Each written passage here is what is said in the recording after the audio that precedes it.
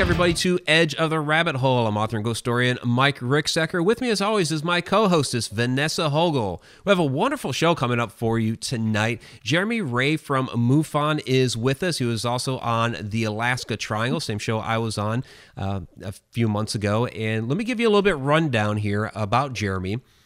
So Jeremy Ray is a star team investigator for MUFON. The last 15 years, Jeremy has been conducting UFO investigations in California, Texas, and Colorado.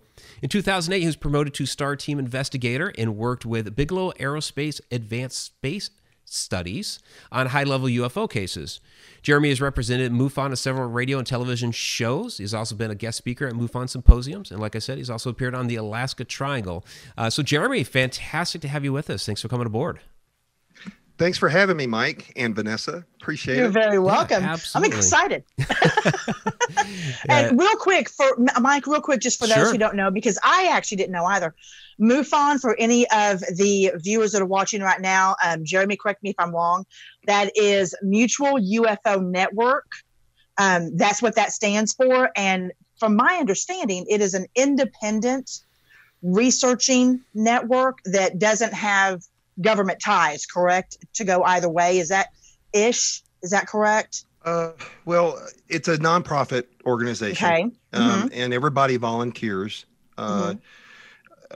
We don't get, like I say, we don't get paid to do this. I did when I worked through the Bigelow Aerospace thing, but that was only for a short time. And we're the largest UFO organization. It's international, it's worldwide. And we are one of the only ones that, there are some small groups that do this, but we actually conduct UFO investigations. A lot of UFO groups just take the reports and that's it. But we'll actually call the witness, talk to them, see if there's any more additional information to put in the report, if there's any evidence that we could gather. And we can also corroborate other UFO organizations to see if they had a sighting report around the same time. So we have a pretty big checklist that we go through. We try to try to come to a down-to-earth explanation. And if we can't, then it'll be categorized as an unknown. Doesn't mean it was an extraterrestrial from somewhere else. It just means that we've gone through our entire checklist, you name it, and we couldn't find a down-to-earth explanation. At least that's how I conduct my investigations. That's great. Awesome. I think more people need to conduct investigations that way.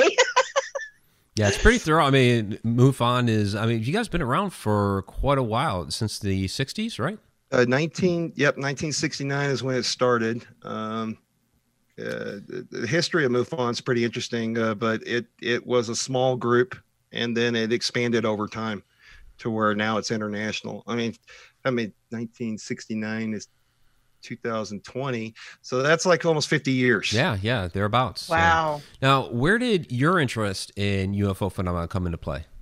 Well, actually, I growing up as a kid, I liked Star Wars. I did like a little bit of sci-fi stuff, but I was never into UFOs.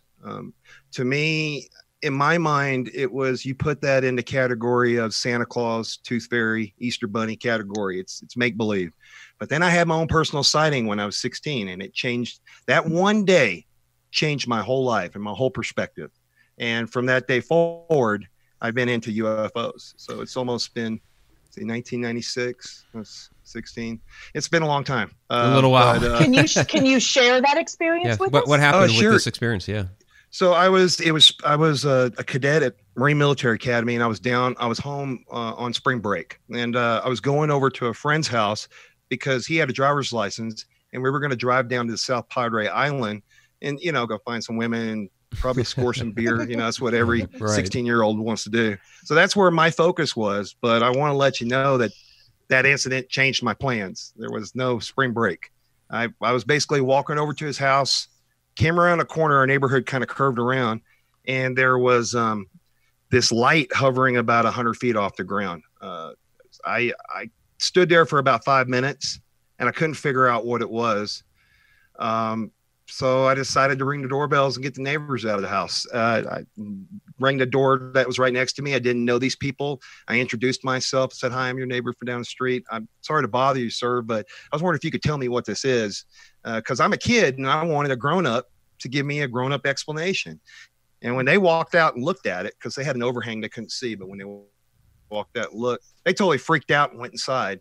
And I thought that was kind of eccentric. So I just like, well, I'll just get another person. So I started to walk, and then they came back out with their sunglasses and a camera, and they were ready to rock. So this thing hung around for about 15 minutes. And I know we don't have much time, so I'll try to cram it in like a few sentences. But no, basically, you're good. Okay. Well, basically, they didn't know what it was. I didn't know what it was. And like I said, it was March 20th, 1996. It was a Wednesday. And I remembered the sun, it was 3:00. So the sun was like above your head or right at an angle, and the UFO was right under it. So the sunlight was hurting my eyes. The UFO was brighter than the sun, but that didn't hurt my eyes. So I wanted to get a good look. I wanted to get under it so I could see more of this structure. But basically what it looked like was an oval shaped light that had these two things coming out left and right. It looked like strings or beams, laser beams. But when you followed the beam, it would become more transparent. So it almost looked like it was there and it wasn't there. It wasn't like a nuts and bolt craft. It was more like, I don't know, if this was the medieval times, I would probably think it was an angel. Who knows, right? It all depends on your point of view. But to me, I just thought it was something natural. It was just hovering there. It was perfectly still. It looked like a reflection bouncing off of a car bumper that you would see walking in a Walmart parking lot. You would see like the sun hitting a chrome bumper. And then when you walk, it would kind of follow you, but it'd be bright. That's what it looked like. It was super bright, but I was surprised it didn't hurt your eyes to look at it. So I moved forward. And when I did, Dick and his wife, that was his name, said, "Hey, it's moving back." And to me, it just felt like I wasn't getting to it. I didn't see it move. So I decided to back up and come back to them, and they go, "Okay, it's following you." But while I'm walking and I'm looking at it, it still looked like it was being perfectly still. But these two people were standing right there, and they could see the movement of it staying with me. So I was like, okay, it's following me. It's not letting me get under it. So I'll walk past you guys. And then when it goes over you, you tell me what you see. So I walked past them, and it followed me, and then it stopped before it went over them. So I flanked it, went around the side, and Mrs. Holly, I shouldn't be naming people's names. I don't know if they want their names. Right. But the neighbor's daughter and mom saw me in their yard and was wondering what I'm doing in their yard. So they came outside, and I said, "Y'all ain't going to believe this." And I pointed it to them. And anyway, Mrs. Ladwick walked right out. And when she walked right out, she got under it, and it took off. But I forgot, there's one more important thing. Sure. Before all this movement started happening, Dick went to take a picture of it. And when he brought the camera up, the UFO shot up into the sun to where we really couldn't see it. And then I thought it was going to leave. This is the first time I saw it move. I thought it was going to leave. So I said, "Dick, put the camera down." As soon as he put the camera down, the object came back to the exact position where it was at. So that's when we knew it was under some kind of intelligent control. And that's when I started doing all these maneuvers, walking forward and backing up. I was like, anyway, when Miss Ladwick got under it, the best way to describe the way it took off is if you took a rubber band and you cut it, and you held one end and I held the other, and we let go. It just looked like it folded upon itself. It was so quick. It was faster than a second. I remember everybody's shadows got dark, and it looked like a rattlesnake in the sky with scales, and each of the scales were lighting up purple, pink, and blue colors, but it was all like gone. I mean, did it go up, out? I don't know. It was so fast that if it did go up left or right, I wouldn't have been able to see it. And there was no wind. There was no noise. There was no sound. I'm fascinated by the way that you described it. Would you consider it almost holographic? Well, yeah, but actually, what it looked like was. This is what I think, and this has been a long time, and I still don't have an answer or anything that looked very similar to it, but I think it was something cloaked up there, and I was seeing a part of the craft. It just wasn't cloaked right. It just seemed, when I was following the leading edge, the more it got transparent, because I was trying to think, how can this thing hover? It's got to be connected to something, you know, like a something. And in the middle, when we put the sunglasses on, I forgot to tell you that part. The sun was bothering us. It was in our eyes. I could see in the light 4 iron bars, and I could see the light pulsating around the bars.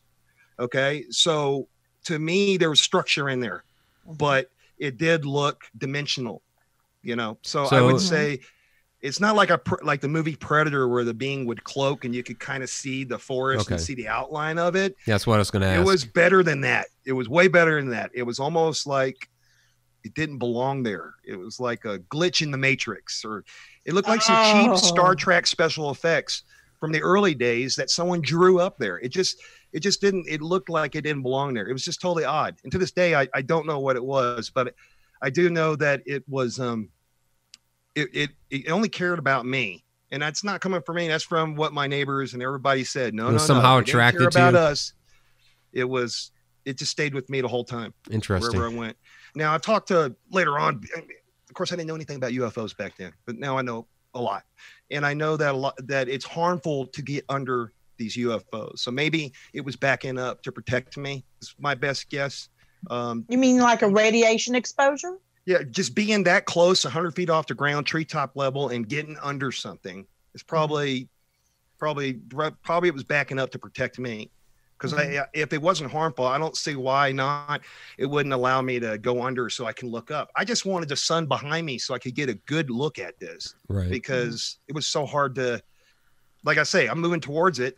And to me, it looks like it stands still. But yeah, try to explain that. That's weird. Yeah. So this is what set you on the path.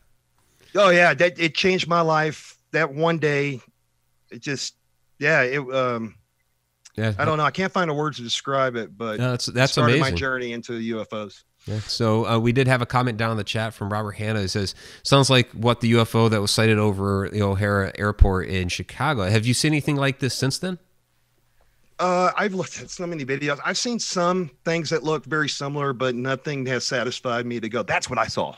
Okay. You know, so mine was unique. I mean, I could draw a sketch real quick. I mean, it's just, basically it's an oval shape, like a thin, very thin oval shape with two lines coming out of the end. And when you follow the leading edges, it would disappear.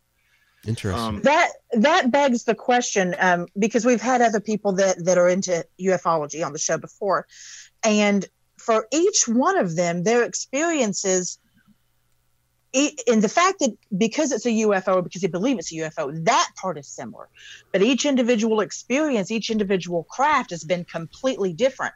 That makes me wonder, do you think that they study us enough to know that when they single somebody out, like they might have yourself, that they present to you in such a way as to pique your interest or to I totally bring agree you with to their that. side?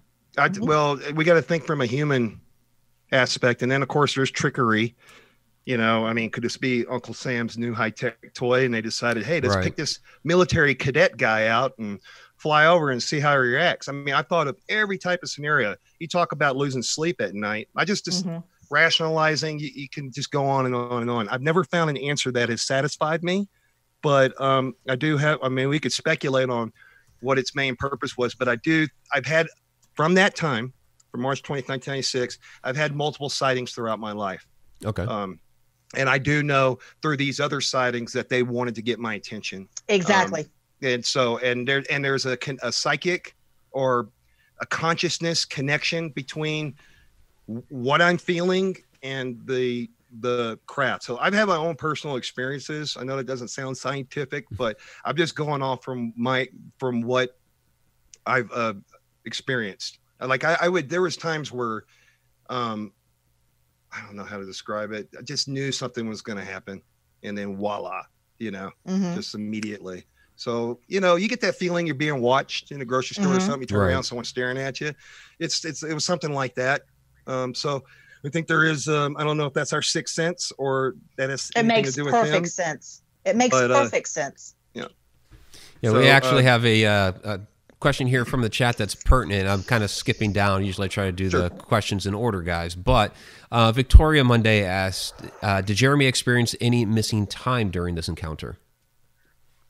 No, I know the time was around 3:00, and by the time it was 3:15, in between 3:20, it was gone.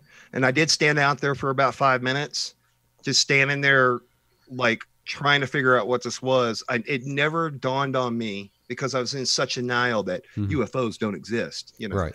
That didn't even cross my mind. I just thought this has got to be some kind of natural weather phenomenon like a sun dog or something like that. And I needed a grown up to, you know, somebody that's an adult to go, oh, I know what that is. Yeah, somebody to verify. They've been on the planet for 16 years.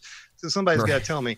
But when the way they freaked out, I still thought, okay, y'all are, you know, whatever. But when it moved, when Dick went to take the picture and it went up the sun, that's when my jaw dropped. And I was like, oh my God, it's under control. And Yeah. how would it know to line itself up perfectly with the sun at the angle that we're at to where we can't get a picture of it? Yeah, And that's then really bring wild. it And back- of course, knowing what exactly was in his hand and the function of that it was. Well, I thought that it might think it was a weapon. Oh, know, yeah, that could be, I guess. Yeah. That's what I was thinking as a kid, you know. But as soon as he brought it down, it was like, I mean, that's a form of communication to me. Oh, dude. sure. It was Yeah. that was like, don't do that, you know. What I find as interesting as what happened was the fact that something in your subconscious told you to tell him, put it down. Immediately. Almost as if you knew that if he put it down, it would come back down. How would you know that? You know what? I never thought that, but maybe it's from maybe a movie or something I saw. I don't know, something that I could relate to go, you know, you I don't know. You know what? You do have a good point there. It's a I good did question, immediately react when I saw it do that. Instead of Mhm. me going, wow, I went, put the camera down, Dick, immediately, you know. Well, I'm going to give you a reason, and then I'm going to hush up for another question, but I'm going to give you a reason to stay up at night more. Okay. You did not believe in these entities. You did not believe in UFOs at the time. You thought they were Easter Bunny, Santa Claus, blah, blah, blah. Mm-hmm. However, you knew that. You knew. Put that down. If you didn't believe in them, even if you would have watched movies that had them in them, you would have thought it was ridiculous. So you wouldn't have pulled from that knowledge. Somehow you knew. Yeah, So immediately. This begs the question, how did you know? I don't What know. experiences did you have that are locked in your memory that you haven't even recalled yet? Yeah. Yeah, I because it do sounds have like you have a couple connection of- with them. Yes. I do have a couple. Actually, I'd say that's my first UFO sighting, but there's other things that happened through my life that I was too young to understand. My mom told me about and things like that. So, and then what's even more interesting for me was I thought I won the lotto. Okay. That's a 1 in a million chance, 1 in a billion. No, it's never going to happen again, you know? So to me, it was a positive experience, but later on down the road, and especially in 2007, I started having more experiences. I'm not just going to call them that, more UFO sightings that were up close, more close encounters of the first kind, less than 500 feet, you know, and then having eyewitnesses with me to verify that I'm not going crazy. I've gone through the whole I'm going crazy to know there's something to this. People don't know about it. And we need to talk about this openly. The subject back in the day was so taboo that if you talked about it, you're automatically, people would ridicule you. And to me, I didn't care about my reputation. It was way more important. We need to brainstorm and try to figure out what this is, because it is real. I saw one, you know, but I've actually seen more than one, to be honest with you. But yeah, that was the beginning that changed my life. That was the aha moment, you know. Yeah. That's It awesome. seems like has stuck with you throughout your life, multiple experiences now. So is that what brought you to MUFON, was this desire to learn more? Actually, just me telling people about it in my small hometown, the Bible Belt. A MUFON person by the name of, she's not alive now, but her name was Doris Upchurch. I almost forgot her name. Came to town to talk to everybody, and someone goes, "Hey, Ray, you ought to go talk to this lady and tell her about your experience." And so when I went and talked to her, what blew me away was I didn't have the look on the face of like, you know, it was like most of the time when you bring this stuff up back, like I say, back in the day, people just, it's just like, oh God, you're telling a tall tale. But she was really listening to me. And that just, for me, the first time I knew that she believed me and I was telling the truth. It's just most of the time it was always a battle to try to tell this story. And she took it very seriously. She did a report, and I was like, you know, I want to be you when I grow up one of these days. That's awesome that you go out and do all this. And, you know, I mean, you know, that didn't mean it really, that's really a cool job. But then when I was in college, I was studying IT. I was like, I don't want to do this. I want to be a UFO investigator. And then I was like, how much should I get paid? And I looked it up, and I ain't going to get paid. And I was like, you know what? I don't care. I'm going to get involved in it. You have to have a passion to do this. Because if you don't have the passion, then it's just going to be a job. Right. Just filling out reports. And most of the time I'm not going to say call it trauma, but the problems I had going through my life with this stuff, I can help others, that it's their first time experience. Am I going crazy? Blah, blah, blah, blah, blah. I can just help people a little bit while I'm doing my cases. So most of the time it's filling out a case, and people want answers that I don't have for them. But sometimes they're like, well, at least I can talk to you. I can't talk to my family about this. I can't talk to my boss about this. Right. Exactly. Yeah. Sometimes they just want a sounding board, somebody that is actually open and willing to hear it. Or relate to. Yeah. Or somebody to relate to advice, it. Yep. To know that they're not alone, that other people are having these experiences. Yeah. Right. I wish somebody could go, Jeremy, you did not win the lotto. This happens worldwide, all around the world. It took me a while. I had to read books. I remember I read a book called UFOs Above Top Secret. It was written by Timothy Good. And like I say, I'm like 16. And I'm going through it, and I couldn't believe there was a chapter called Russia. And then there was a chapter called China. And each chapter was about UFOs. So I was like, oh, my God, it's a worldwide phenomenon. So that's how ignorant I was to the subject matter. Now, as a kid, but I started digging into the books, and then I had another sighting when I was in the military, and I was like, okay, I'm going to get involved in this when I get out of the Army. I'm going to get heavily involved in this, and I did.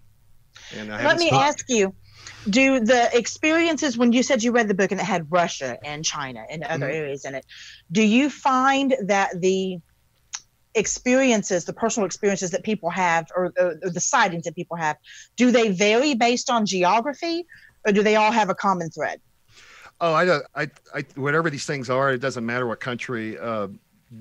Different countries don't report certain types of UFOs. It's if you see a black triangle in America, you're going to see a black triangle over there. Okay. There's so many different shapes and sizes.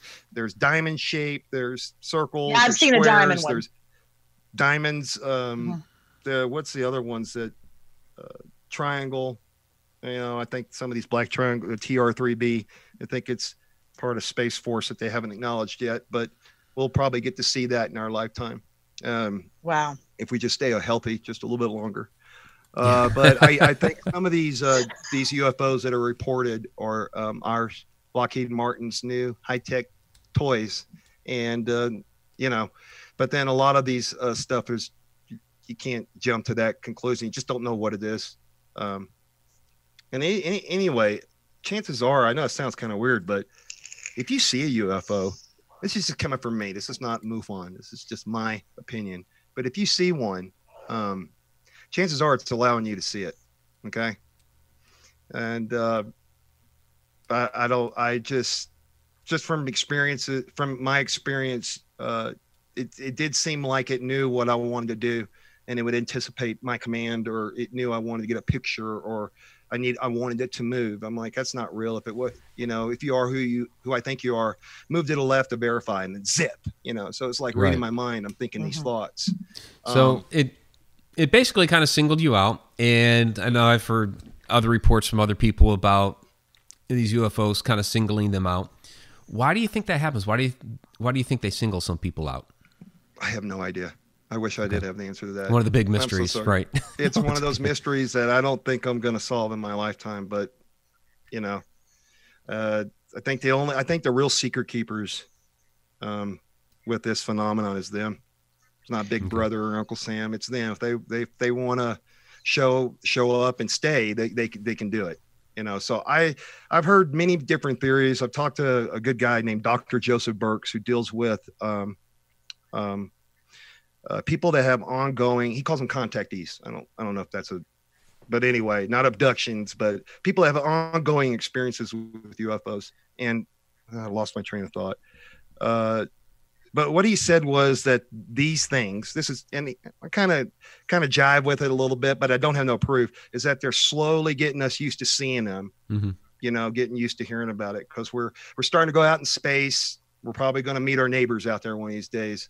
So this is a slow, I don't know. Right. And people speculate that, like, even Hollywood is like trying to inoculate us a little bit to the ideas of extraterrestrials and UFOs and all that, so that when it does happen, we'll be like, oh yeah, of course. Yeah, it's kind of like a big propaganda campaign to get everybody used to hearing about it. So when Uncle Sam has to let the cat out of the bag, we don't freak out and still go back to work or something. Do you really think that would happen? Well, back in Orson Welles days, yeah, everybody freaked out. But now, well, yeah, 50 or 60 years ago, sure. Yeah, but the kids these days, they already believe it, growing up. I mean, it's in video games, it's in everything. Right. I mean, there's not one day you can't go by flipping through the television station and find something that's related to paranormal or aliens, or even a sci-fi Independence Day or whatever. There's always something related to it. So, or in the video games, of course. You think it's all money? I don't know. Do they really I think what would be the most shocking is that when we discover that they're not a lot different than us. I think when you hear the term UFO, people have a preconceived notion of what it should look like based on what we've known our entire lives as what we've been told they look like. I think what is going to be the biggest shocker is when people finally realize they've been walking amongst us this entire time. Yeah, that will probably scare the heck out of everybody. So if you were in charge, how would you acclimate the public? I mean, I think you would slowly do the drip. Yeah. Drip to the point to where people are like, when you tell them, they go, yeah, we've already known, and it's not that big of a deal. Yeah, so exactly. Or are some of them actually us, maybe from another point in time? Or if this world had been seeded from another civilization out in the cosmos somewhere, is this maybe just them coming back? Do those sorts of things get brought up in your studies? I think they're from people that have been on board the craft, or people that have been abducted, or people that have said they've communicated with ETs, whatever. There's a whole range that supposedly that there is other humanoids out there, just like us, on different planets. There's also other stories of insectoids and reptilians and kind of like a robot type drone thing, and then others are dimensional. So I would look. I don't know. You guys scuba divers? It's kind of. I'm not. No. Okay. Well, the first time I took my scuba license, I was at the Red Sea. And cool. All I see on top is just water, and I know there's fish down there. Yeah. But as soon as I jumped in and went down there, I couldn't believe it. It was like New York City, life all over the place. My mind just couldn't. Yeah, I've done some snorkeling and seen that. Yeah. Right. But in my mind, it's kind of like, have you ever been to the Great Pyramids? You know how they show it on TV? It just looks, but when you're physically there, it's just so massive. And I think you can walk outside, you can find insects and bugs right there at your feet. I'm pretty sure the universe is an ocean of life. There's so many stars. And so I don't even know if we'd be able to keep up. But I think once we start doing the Star Trek thing and getting out there, I'm pretty sure it's going to be very competitive. So. Oh, I definitely believe that. So let's kind of change up gears here. We're nearly halfway through the show. You were on the same show I was, Alaska Triangle. So how did you get involved with that? Obviously from the UFO angle, but so what is it about Alaska and that show? Bless you, Vanessa. Thank you. I don't have the Rona. Now we can catch it. So I guess just talk a little bit about how you got involved with Alaska Triangle and what you did on the show there. This guy, Mike Parks, hit me up on Facebook and did a message and said that he enjoyed Hangar One, the UFO Files, and was wondering if I was interested in doing a show. And then he sent me the information on the production company. And I looked at it. I was like, wow, they do some great stuff. And I hit him back. I said, sure. And what he wanted to do was fly me to Alaska, kind of the part that you played where you were on top of Flat Top. Okay. And you were doing your thing. I think I don't know where they were going to put me, but the weather got really bad. So they said they were going to fly me to Canada and we'll pretend like we're in Alaska. And then that changed to you're coming to London. And so I was excited because I've never been to the UK. But anyway, so landed in London and we went to Wales and we basically filmed, I don't know how to pronounce it right. It's called Carwent, or it's spelled Caerwent. So I don't know if that's Carawent or Carwent. Thank you. Okay. That's an MOD training base. So it's a real active military base. So when we pulled up, they had the guys in the berets come up and check us in and escort us to the place where they filmed. And I know that they filmed a lot of Doctor Who and American, what is it? Marvel movie. I can't think of the guy's name. American. It's got the shield with the star. Oh, Captain America. Captain America. Yeah. They filmed Captain America there. And so that's what he told me. And then it was cold for me because I live in Denver, but it's really dry here. So we don't have that humidity. And there it was just too cold for me to bear that. And I know you had a hard time. So most of the time I'm on the set. A good thing you didn't end up in Alaska then. Right. But it was probably colder on the mountain for you. But to me, I had to go to the director's car and sit in his car and put my hands on the heaters and just warm up and then get back and sit down because it's kind of hard to focus and concentrate when you're freezing or you're uncomfortable. Right. Oh, it was. And I was sitting on one of their equipment cases like the whole time. And so, yeah, it wasn't very comfortable. But we were talking before the show and you said that you were actually up there on Flat Top Mountain when you were in the 5th grade. Yeah, my father passed away, and one of my dad's best friends lived in Alaska, and my mother took us on a trip, So that's basically, we stayed there for like 2 weeks, and I got to, explore Alaska, and he took me up the mountain, and I climbed that mountain where you filmed. Nice. And that was the first mountain I ever climbed. But yeah, and that's the last time I've been to Alaska. But it's a beautiful country. I went on a train and I saw, the wildlife. I saw whales and puffins, and I got the whole tour of Alaska. It's beautiful. But I can totally understand when I was there, it was sunshine the whole time. So going to bed at noon was weird to me. It just felt like I'm going to bed during lunchtime. Right. The sun never went down. You're there in the middle of the summer. In the summer, yeah. But they tell me it's dark all the time, just dark. Yeah, during the winter, it's the exact opposite. It's crazy. Well, isn't it longer? Darkness it is. Depending on where you're at. If you're all the way up north in Barrow, you go like a month without any sunlight. In Anchorage there, it's basically you'll get to like a dusk and then it'll start to darken back up. If you don't go out for lunch during the day, like I was in a secure facility there, and if I didn't go out for lunch that day, I didn't see the sun. So it's, kind of crazy. Wow. Yeah. And how long were you stationed there? Like 3 years. 3 years, yeah. So and yet here you still are. I survived. I lived to tell the tale. So. You did. You did. It's not bad. It's not horrible. I still want to go. Yeah, but what did you think about doing some of the research here in the UFO reports, Mount Hayes, things like that, up there in the Alaska Triangle? So do you think that there is a real correlation between these triangle areas, not just Alaska, but like Bermuda Triangle, there's the Michigan Lake Triangle, all these different locations. Do you think there is a real correlation between these triangle areas and UFO sightings? Well, I could be wrong, but I think the triangle thing is just a nice way for, this is a section area where strange things happen, but strange things happen all around the world. Sure. So I know a lot of people in Alaska don't even know that there is an Alaska Triangle, So I know how TV, like, I don't know, I'm getting off the subject here, but like in our show Hangar One, they would talk about landlines and they talk about all this stuff and how it all connects together. And to me, I was like, well, I don't feel that way. That's what the show kind of wants to go that angle. I'm just here to report the UFO sightings that, that happened there, but I don't know if there is a connection. I think Alaska is vast. And I think with all these missing people that are going missing, I think there's a down to earth explanation for it. Just somebody just says, I'm going to go camping and they're not well prepared. I mean, Mother Nature is unforgiving out there. Sure. You could slip and fall through a crack in a glacier and they will never find you ever again.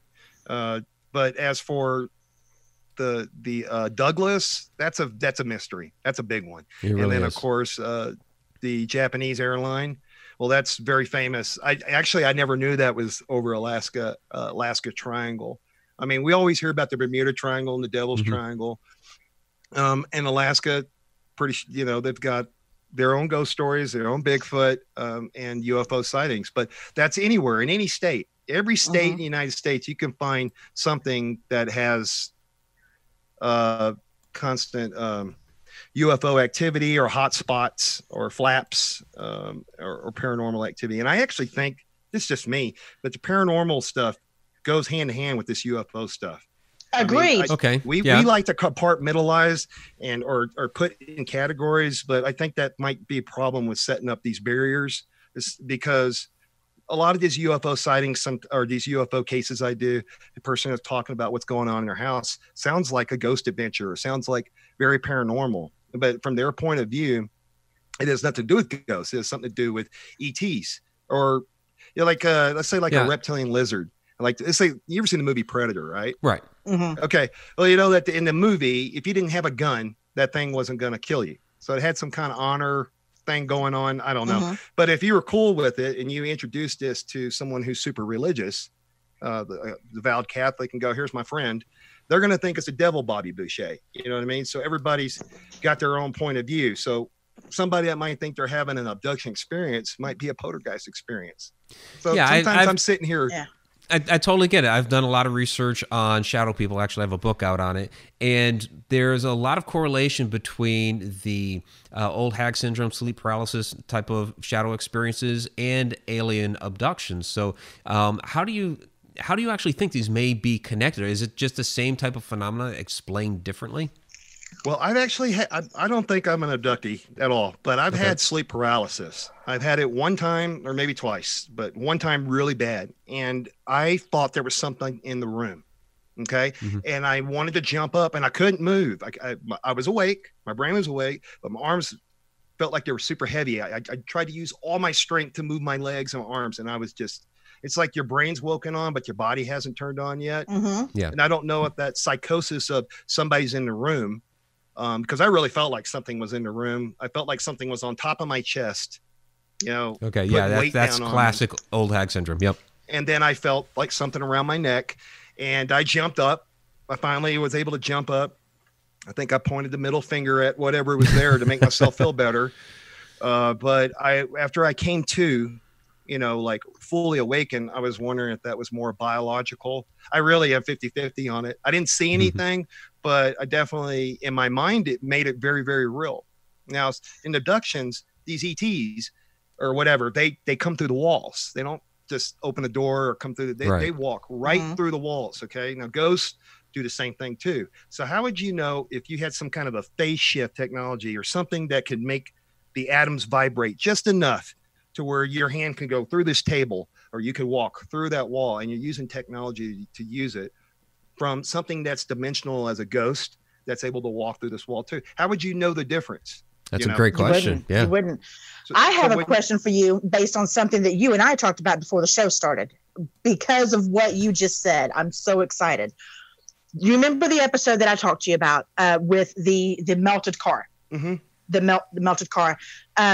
The way you just explained that, you didn't know where my brain was already going with that. And what I wondered when I was watching that episode was not that if that was a craft that was hitting this car, but if that was the energy off of an interdimensional shift that was hitting the car, not something that was intending to cause damage, but that reverb, that vibration from that interdimensional shift, not a craft itself. Right. She didn't see no craft. So exactly. The only reason why we got it is because she thought it was something like because she thought it was something solid by she's driving straight and something's slamming into her and things are her window broke off. So to her, she thought it might have been an invisible craft. So she contacts MUFON, and then we start our case and get the paint chips and all that kind of stuff. But the thing is that you do have a good point. I mean, it might not even be UFO related at all. And that's what I'm trying to say is that people contact MUFON, think it has something to do with ETs or something to do with UFOs. And it's like, kind of be like, you need to get like an exorcist or something at your house, you know. But I don't say that, but I'm just thinking this doesn't sound like so the barriers that we put on these things, UFOs, ghosts, and stuff like that, I think personally it's all connected one way or another. I mean, if you look at it this way, if we're living in the Matrix, right, then who cares about UFOs and ghosts? That's a topic of my next show. That's right? funny. That is a topic of my next show. Yep. Awesome. Okay. But I mean, so we're wasting our time. But I'm so interested in this subject, and I have a passion for it, and I've had my own personal experiences. And if I can help others get through this, then I feel like I'm doing an honorable, good service to somebody. So Absolutely. makes me feel good Definitely. about myself, I guess. Yep.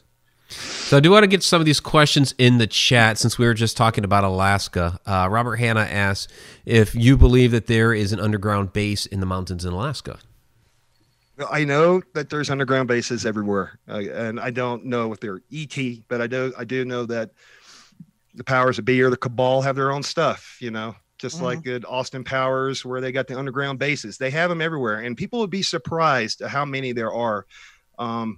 And if you can do the research now and dig into that. So as for Mount Shasta, I think Pat Price is highly credible. And so for me, him saying what he saw down there, I would be like, wow, okay, maybe we have a U.S. government program working with ETs, you know, maybe we do, like down at Area 51 or some underground base. But I think if ETs wanted to hide from us, they could easily hide in a mountain or underwater, and not get messed with. So, yeah, there's plenty of room underwater for sure. I mean, I without a shadow of doubt, underground bases exist. I don't know if there's ET bases, and I was very careful when I said that on the show about underground bases or underwater bases. I know for a fact they are. I know that there's some submarine bases that are in the middle of the United States that they go under the United States to get their stuff that they need to do. We don't hear about this, but it's pretty fascinating. I know we can't map the floors of our ocean, all right, but we can get all the stars in our galaxy and write them all down. So there is a big mystery down there. Kind of reminds me of the movie Abyss. I wouldn't be surprised. I love that movie. Yeah, absolutely. And even if you want to get even, you know, they find microorganisms feeding off the sulfur coming out of the volcano stuff down there deep in the ocean, right? And so those thermal vents, there's all kinds of crazy stuff down there. To me, that means there's life out there in the universe, because those extreme temperatures you and I could not survive, and they're thriving in it. So the Goldilocks thing for me is out the window. There is no such thing. It's just whatever the life form is adapted to its environment. We might not be adapted to it. And as for Paul Hellyer, Secretary of Defense of Canada, coming out and saying that they walk amongst us.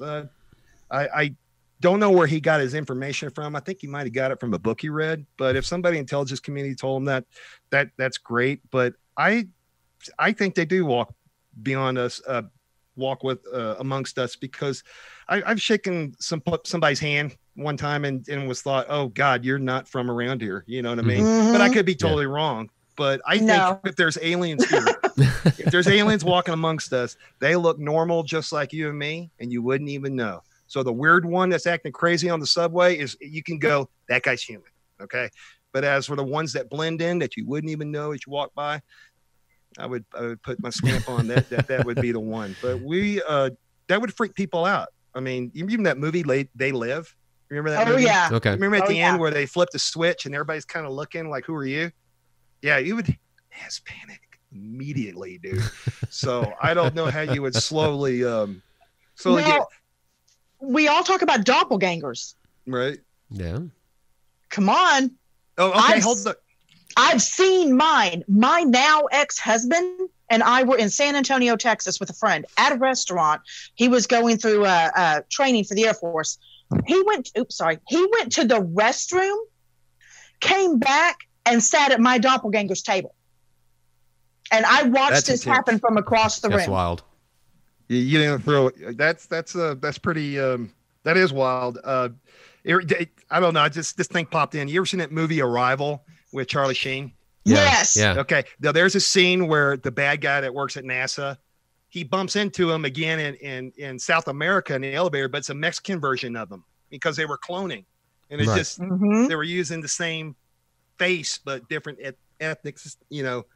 And so he was looking at him like, I know you, but the dude was like, I don't know you. So anyway, I've always wondered that too. I've seen somebody I bumped into and started talking, and that dude didn't know who I was, and I'm almost identical. So there are doppelgangers. Someone said they saw somebody riding a bicycle in some town and said, "Was that you?" And had a picture. I was like, "Oh my God, that guy looks just like me." But I don't know who that is. So yeah, I mean, we do. I think everybody in the world has a double somewhere out there. Oh yeah, somewhere. Even you, so Mike. not just Somewhere out there. Yeah. Not just one. You can go through pictures, historically speaking, and find people that look just like people that are living today. Oh yeah, the vampires. Pictures right? from 200 years ago. Yeah. I'm just saying. Yeah, you're right. There's Eddie Murphy. There's I saw all those pictures, and I'm like, wow, that would be crazy if they were vampires. Yeah. Yikes. No, but it is interesting because back in the day, they didn't taking a photograph was rare. Okay, it just wasn't like technology that we have. So the fact that these people did get their pictures taken, and then the people that look just like them or famous these days, says to me, just makes me just kind of go, that's interesting. You know, it's such thing as a coincidence. I don't think so. What if the alien life form that is integrated in our society has been using the same templates of these people throughout history to get them better, more intelligent, more diverse, and just churning them out, and weeding out the humane factor and putting in that alien factor? Well, you know, that's scary, isn't it? Sorry. we probably really have had a lot of help from somebody or something from out there. Just listening to Colonel Corso and a couple of these military guys talking about our technology and where we're going. But for me, my opinion, I think ETs like real extraterrestrial beings don't give a crap about us. They're just coming and going. We're like the forest animals, and that's what I think. Yeah, because that's what we do to animals. I'm just relating on this reality, this planet that we live on. I know that's probably not the smartest thing to do because we haven't been out there. We have no idea what we don't know. But just how we relate to the animals, is probably true. So if they're going to hang out with us or interact with us or help us or not help us, they would have to be somewhere on our level on intellect. If they're so freaking smart, what do they call it? Type 1, type 2, type 3 civilizations.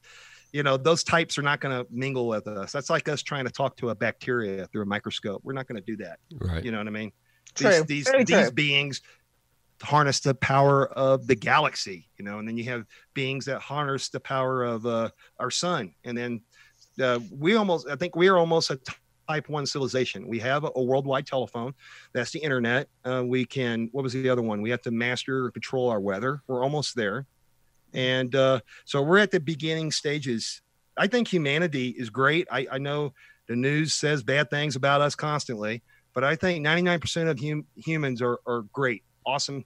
And I know that when we grow up, I know we're like in our children's stage now. Pretty much. We're gonna be something pretty amazing, special if we ever get a chance to go out there and explore our backyard. I don't think I've ever heard that put better. I've always felt it's actually not really from me. That's Gene Roddenberry, and I totally agree with him. I just worded it, Wow. So, and it makes sense. I mean, when you think about how old the universe is, 14 billion years old, and we've only been around for about 4.5. If there are other civilizations out there that have been around a couple billion years longer than we have, they're going to be far more advanced. It would certainly be like the parents to us. We're just kind of getting going here. Yeah, maybe there is some kind of prime directive where you don't really interfere with a developing planet. You don't want to influence it until it's able to leave. And then there's probably some rules we'll have to abide by out there if we get out there. I'm pretty sure there's other territories that if you cross in, you'll have to abide by their rules. I mean, if it's just totally nothing out there, well, then that's pretty lonely. That's really disappointing. So. Very disappointing. So a couple more questions here from the chat. Joe Chandler asks, what do you think about the story going around the internet that the space station is seeing what they call hundreds of lights headed toward Earth? So this is kind of adhering to the idea. Yeah, that's brand new. I've been monitoring it closely. I'm waiting on my MUFON channels to say hoax or whatever. I've got a good guy named Mark D'Antonio, and he's pretty good at finding Photoshop or something, something that'll be wrong with it. And If he doesn't find anything that's wrong with it, then that's a start. But as for me, I'm very interested. I kind of think right now with the coronavirus going on, that Mother Nature, animals are coming into the city going, where's all the cars at? You know what I mean? The wildlife around here is noticing. Oh, there was a town in Thailand where the monkeys invaded the town. Oh, yeah. Yeah. There's no tourism. There's nobody. So So you got that going on. And I'm pretty sure that if we're being monitored or watched by others, that they would be getting a little closer right now and observing what's going on. I actually heard the planet from all the cars and all the movement kind of shifted just a little. Kind of, I don't know. Did you hear about that? That all the movement, it altered the wobble a little bit. Yeah, and then it's also healing the planet. Dolphins have shown up, right? In Venice, the dolphins for the first time in I don't know 100 years or something, they're swimming through the channels. Yeah, because there's no boats, and so I'm pretty. The wildlife notices it, and I'm pretty sure. I wouldn't be surprised that if there are others out there watching us, they're watching us real closely right now. I have some friends in high places that tell me that they're parked up there right now. It's like a Walmart parking lot. They're gonna be looking out. Man, what these guys do to screw everything up? Right. I don't see. To me, it's more like a drive-in theater. Or drive-in theater. Yeah. Coming to watch the show. Every astronaut has seen something up there. Every one of them. Yeah. Some of them don't talk about it. I get a chance to talk to these astronauts at MUFON symposiums. We always have one come every year. Yeah. And that's really interesting, the ones that do come forward. I pull them aside when no one's around and try to get the goods, Do you ever get any goods? Well, I'll get acknowledgement. Oh, yeah, there's something up there. Okay. Yeah. Definitely. I mean, we're our best place to see it. So I think in due time, in our lifetime, we'll have an answer one way or the other. I strongly believe that. I just think that we just need to stay healthy. And I don't need Uncle Sam to come forward and say, here it is. Now you can believe it. I already know it's real. Right. I just would like to see a lot more proof. I'd like to see a lot more evidence. I'd like to touch the material or see the real photographs that the astronauts took on the moon or things like that. That would be interesting. Yeah, they all disappeared. Yeah, sure. Right, of course. Right. So on that, because that's kind of evidence there. Right. Well, actually, that's not the first time that's ever happened. I'm gonna for the audience. She's interested in this. Vanessa's interested in this episode where a woman's driving down the road and she hits something that's invisible. And MUFON, this is evidence. So we gathered the paint chips and then we sent it to a lab. And then when we go to pick up the lab, somebody who said they were MUFON took the paint chips. And then when we tried to get the lab results off the computers there, it was all wiped and clean. You're like, wow. Well, there's better stories than that has happened to us. Oh, yeah. To me, I'm like, why did they put that on the show? We got better stuff. I'll tell you about one case real quick. We got time. Yeah, we got time. About 8 minutes. So basically this UFO lands in this guy's backyard. He sees it. He tells his kids to come inside, and then the thing lifts up and takes off. So you have a landing UFO in this guy's backyard. So he contacts MUFON. We show up. It wasn't me, but us MUFON people showed up. And he goes, I just talked to you guys. I just got done with the interview. And they were like, no, it wasn't us. And he was like, well, we asked him, did you show MUFON ID? No. I let him in the house. I told him everything. I don't mind telling y'all again. So the people left, the MUFON people left, went out to dinner real quick and had a little discussion. And while that happened, the neighbors also knew about what was going on. They saw all these vehicles pull up. And the tags on the back were FEMA tags. And these men got out and went into the backyard, right? So when MUFON came back to go back to look at the evidence, which should have been the first thing they should have checked out, the whole backyard was scorched with the chemical burn. Oh, wow. They burnt all the grass. And then when we tried to run the tags, there's such a thing as FEMA tags that deals with those vehicles. It doesn't exist. Right. But the neighbor did write down the numbers. So what we do is if you don't have a MUFON ID when we come to the door, we have to show it. It's not like you need to verify who we are before you let us in the house. And so most of the time when I do investigations, I don't go to people's house. I talk to them on the phone unless there's something like that.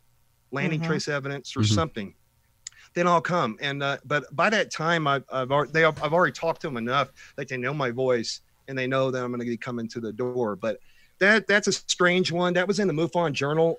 Very interesting. And sometimes there's these teams of people. I don't know who they are, but they beat us to the punch. you know?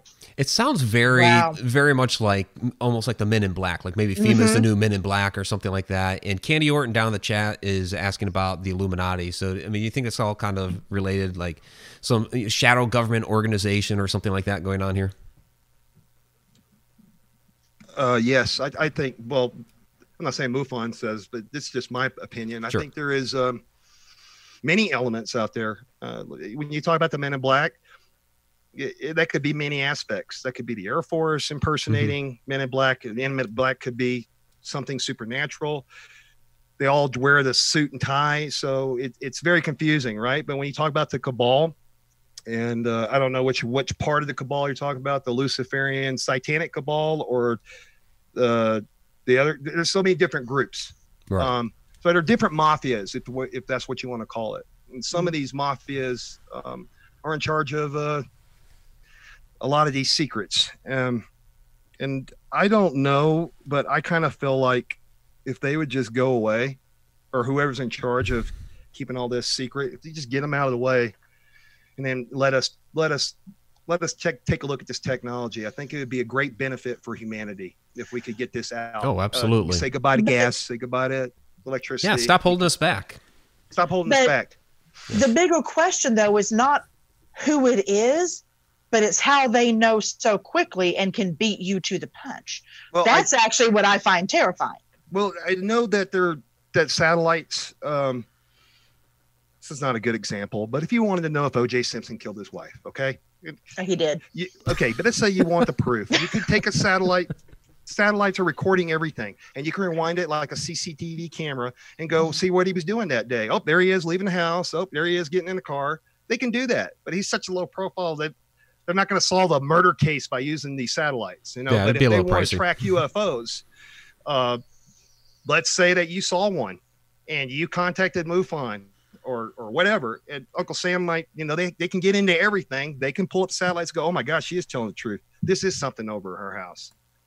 Before we even get, you know, signed a case, you know, just saying, I'm not saying they monitor everybody. And I know that Bigelow Aerospace Advanced Space Studies, his sponsors was the intelligence community that was funding UFO research. Well, but you know, so there's many tiers of where it goes. I personally am really sick and tired of all this top secret crap. Just open the door. I can understand like 0 point energy or something that can be available and free to everybody, but a crazy person can make a bomb out of it and destroy the whole planet. So maybe you want to keep it top secret, and maybe that's why you can't trust people with it, you know. But if we all were very loving and kind and we didn't hurt anybody, this could really help us.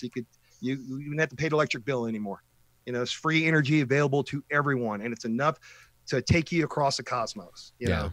But well, I mean, Tesla had the idea of free energy 100 years ago, and of course, it came down to money. So money. They nipped that in the bud. Anyway, so hopefully in the future we'll wake up, and instead of about profit, it'll be about helping each other and making each other better. Yeah, I really hope so, for sure. I'd like to see a Star Trek or reality. I don't want to see a doom and gloom nuclear apocalypse and quarantines and all this stuff's getting old real quick. I'd like to get back to normal, and I'd like Uncle Sam, which I don't think I know there is a group inside, I don't know if you want to call them Majestic, that wants to release this to the public, but they can't just dump it on everybody all at once. They have to slowly do it over time. Yeah. So y'all all know this. I'm preaching to the choir here, but you know. Well, to us, I mean, we have some new viewers down there, so you never know. You never know. By the way, every one of these viewers wants you back on again. Okay, well, I'd be happy to. We'll definitely have to set it up again. This was absolutely awesome. I have enjoyed this immensely. Yeah, just kind of scratching the surface here. So barely scratching the surface. Yeah. If we had a little bit more time, I could talk about some really awesome cases. But we'll just have to bring you back and talk about those. Yeah, sounds great. I'd be happy to do that. Awesome. So, Jeremy, where can our viewers find you, find MUFON? I would like to say, what do you have coming up? But I know everything's kind of on hiatus right now. But yeah, everything. Well, I'll tell you what. We do have a MUFON symposium. It's the international one, so it's our big one in Las Vegas. if you get a chance to come, we'll take you out to Area 51 on a bus ride, and you can go check that out. It's a lot of fun. And even if you don't want to deal with the UFO stuff, you have Vegas there. So there you go. I would recommend it. Everybody come. I think it's in July. I don't know the exact dates right now, but that's so you have a chance. Event. Yeah, July, you have a chance. If we'll find out about that. But as for right now, yeah, everything's kind of on hold. I'm lucky to still be employed, though. I know a lot of other people are not that fortunate. Yeah, but sure enough. Yeah. All right. Well, thank you very much, Jeremy. Absolutely appreciate having you on, and yeah, we'll definitely have to stay in touch and get you back on. Okay, this is Mike. great. I didn't answer your question. They can friend me on Facebook. It's Jeremy Ray, or my email is raymufon@yahoo.com. So RAYMUFON@yahoo.com, or Jeremy Ray. You can type in Jeremy Ray MUFON and you'll find me on Facebook, and private message me if you have any questions. I'll be happy. Awesome. I'm friending you right now. All right, rock on, man. Yeah, and let's hope for Alaska Triangle second season. How about that? Oh yeah, I think it's worthy for a second season. So we'll see how that goes. I enjoyed it. I thought it was the cinematography was fantastic. It felt like I was on a trip. Yeah, I thought they did a really, really great job. So and I hope if that happens, we'll be able to work together on that. That'd be great. Mm-hmm. So yeah. All right, Jeremy. All right. You have a good one. Thank you very Take much. care. Good night. Good night, sir. I knew the moment I fell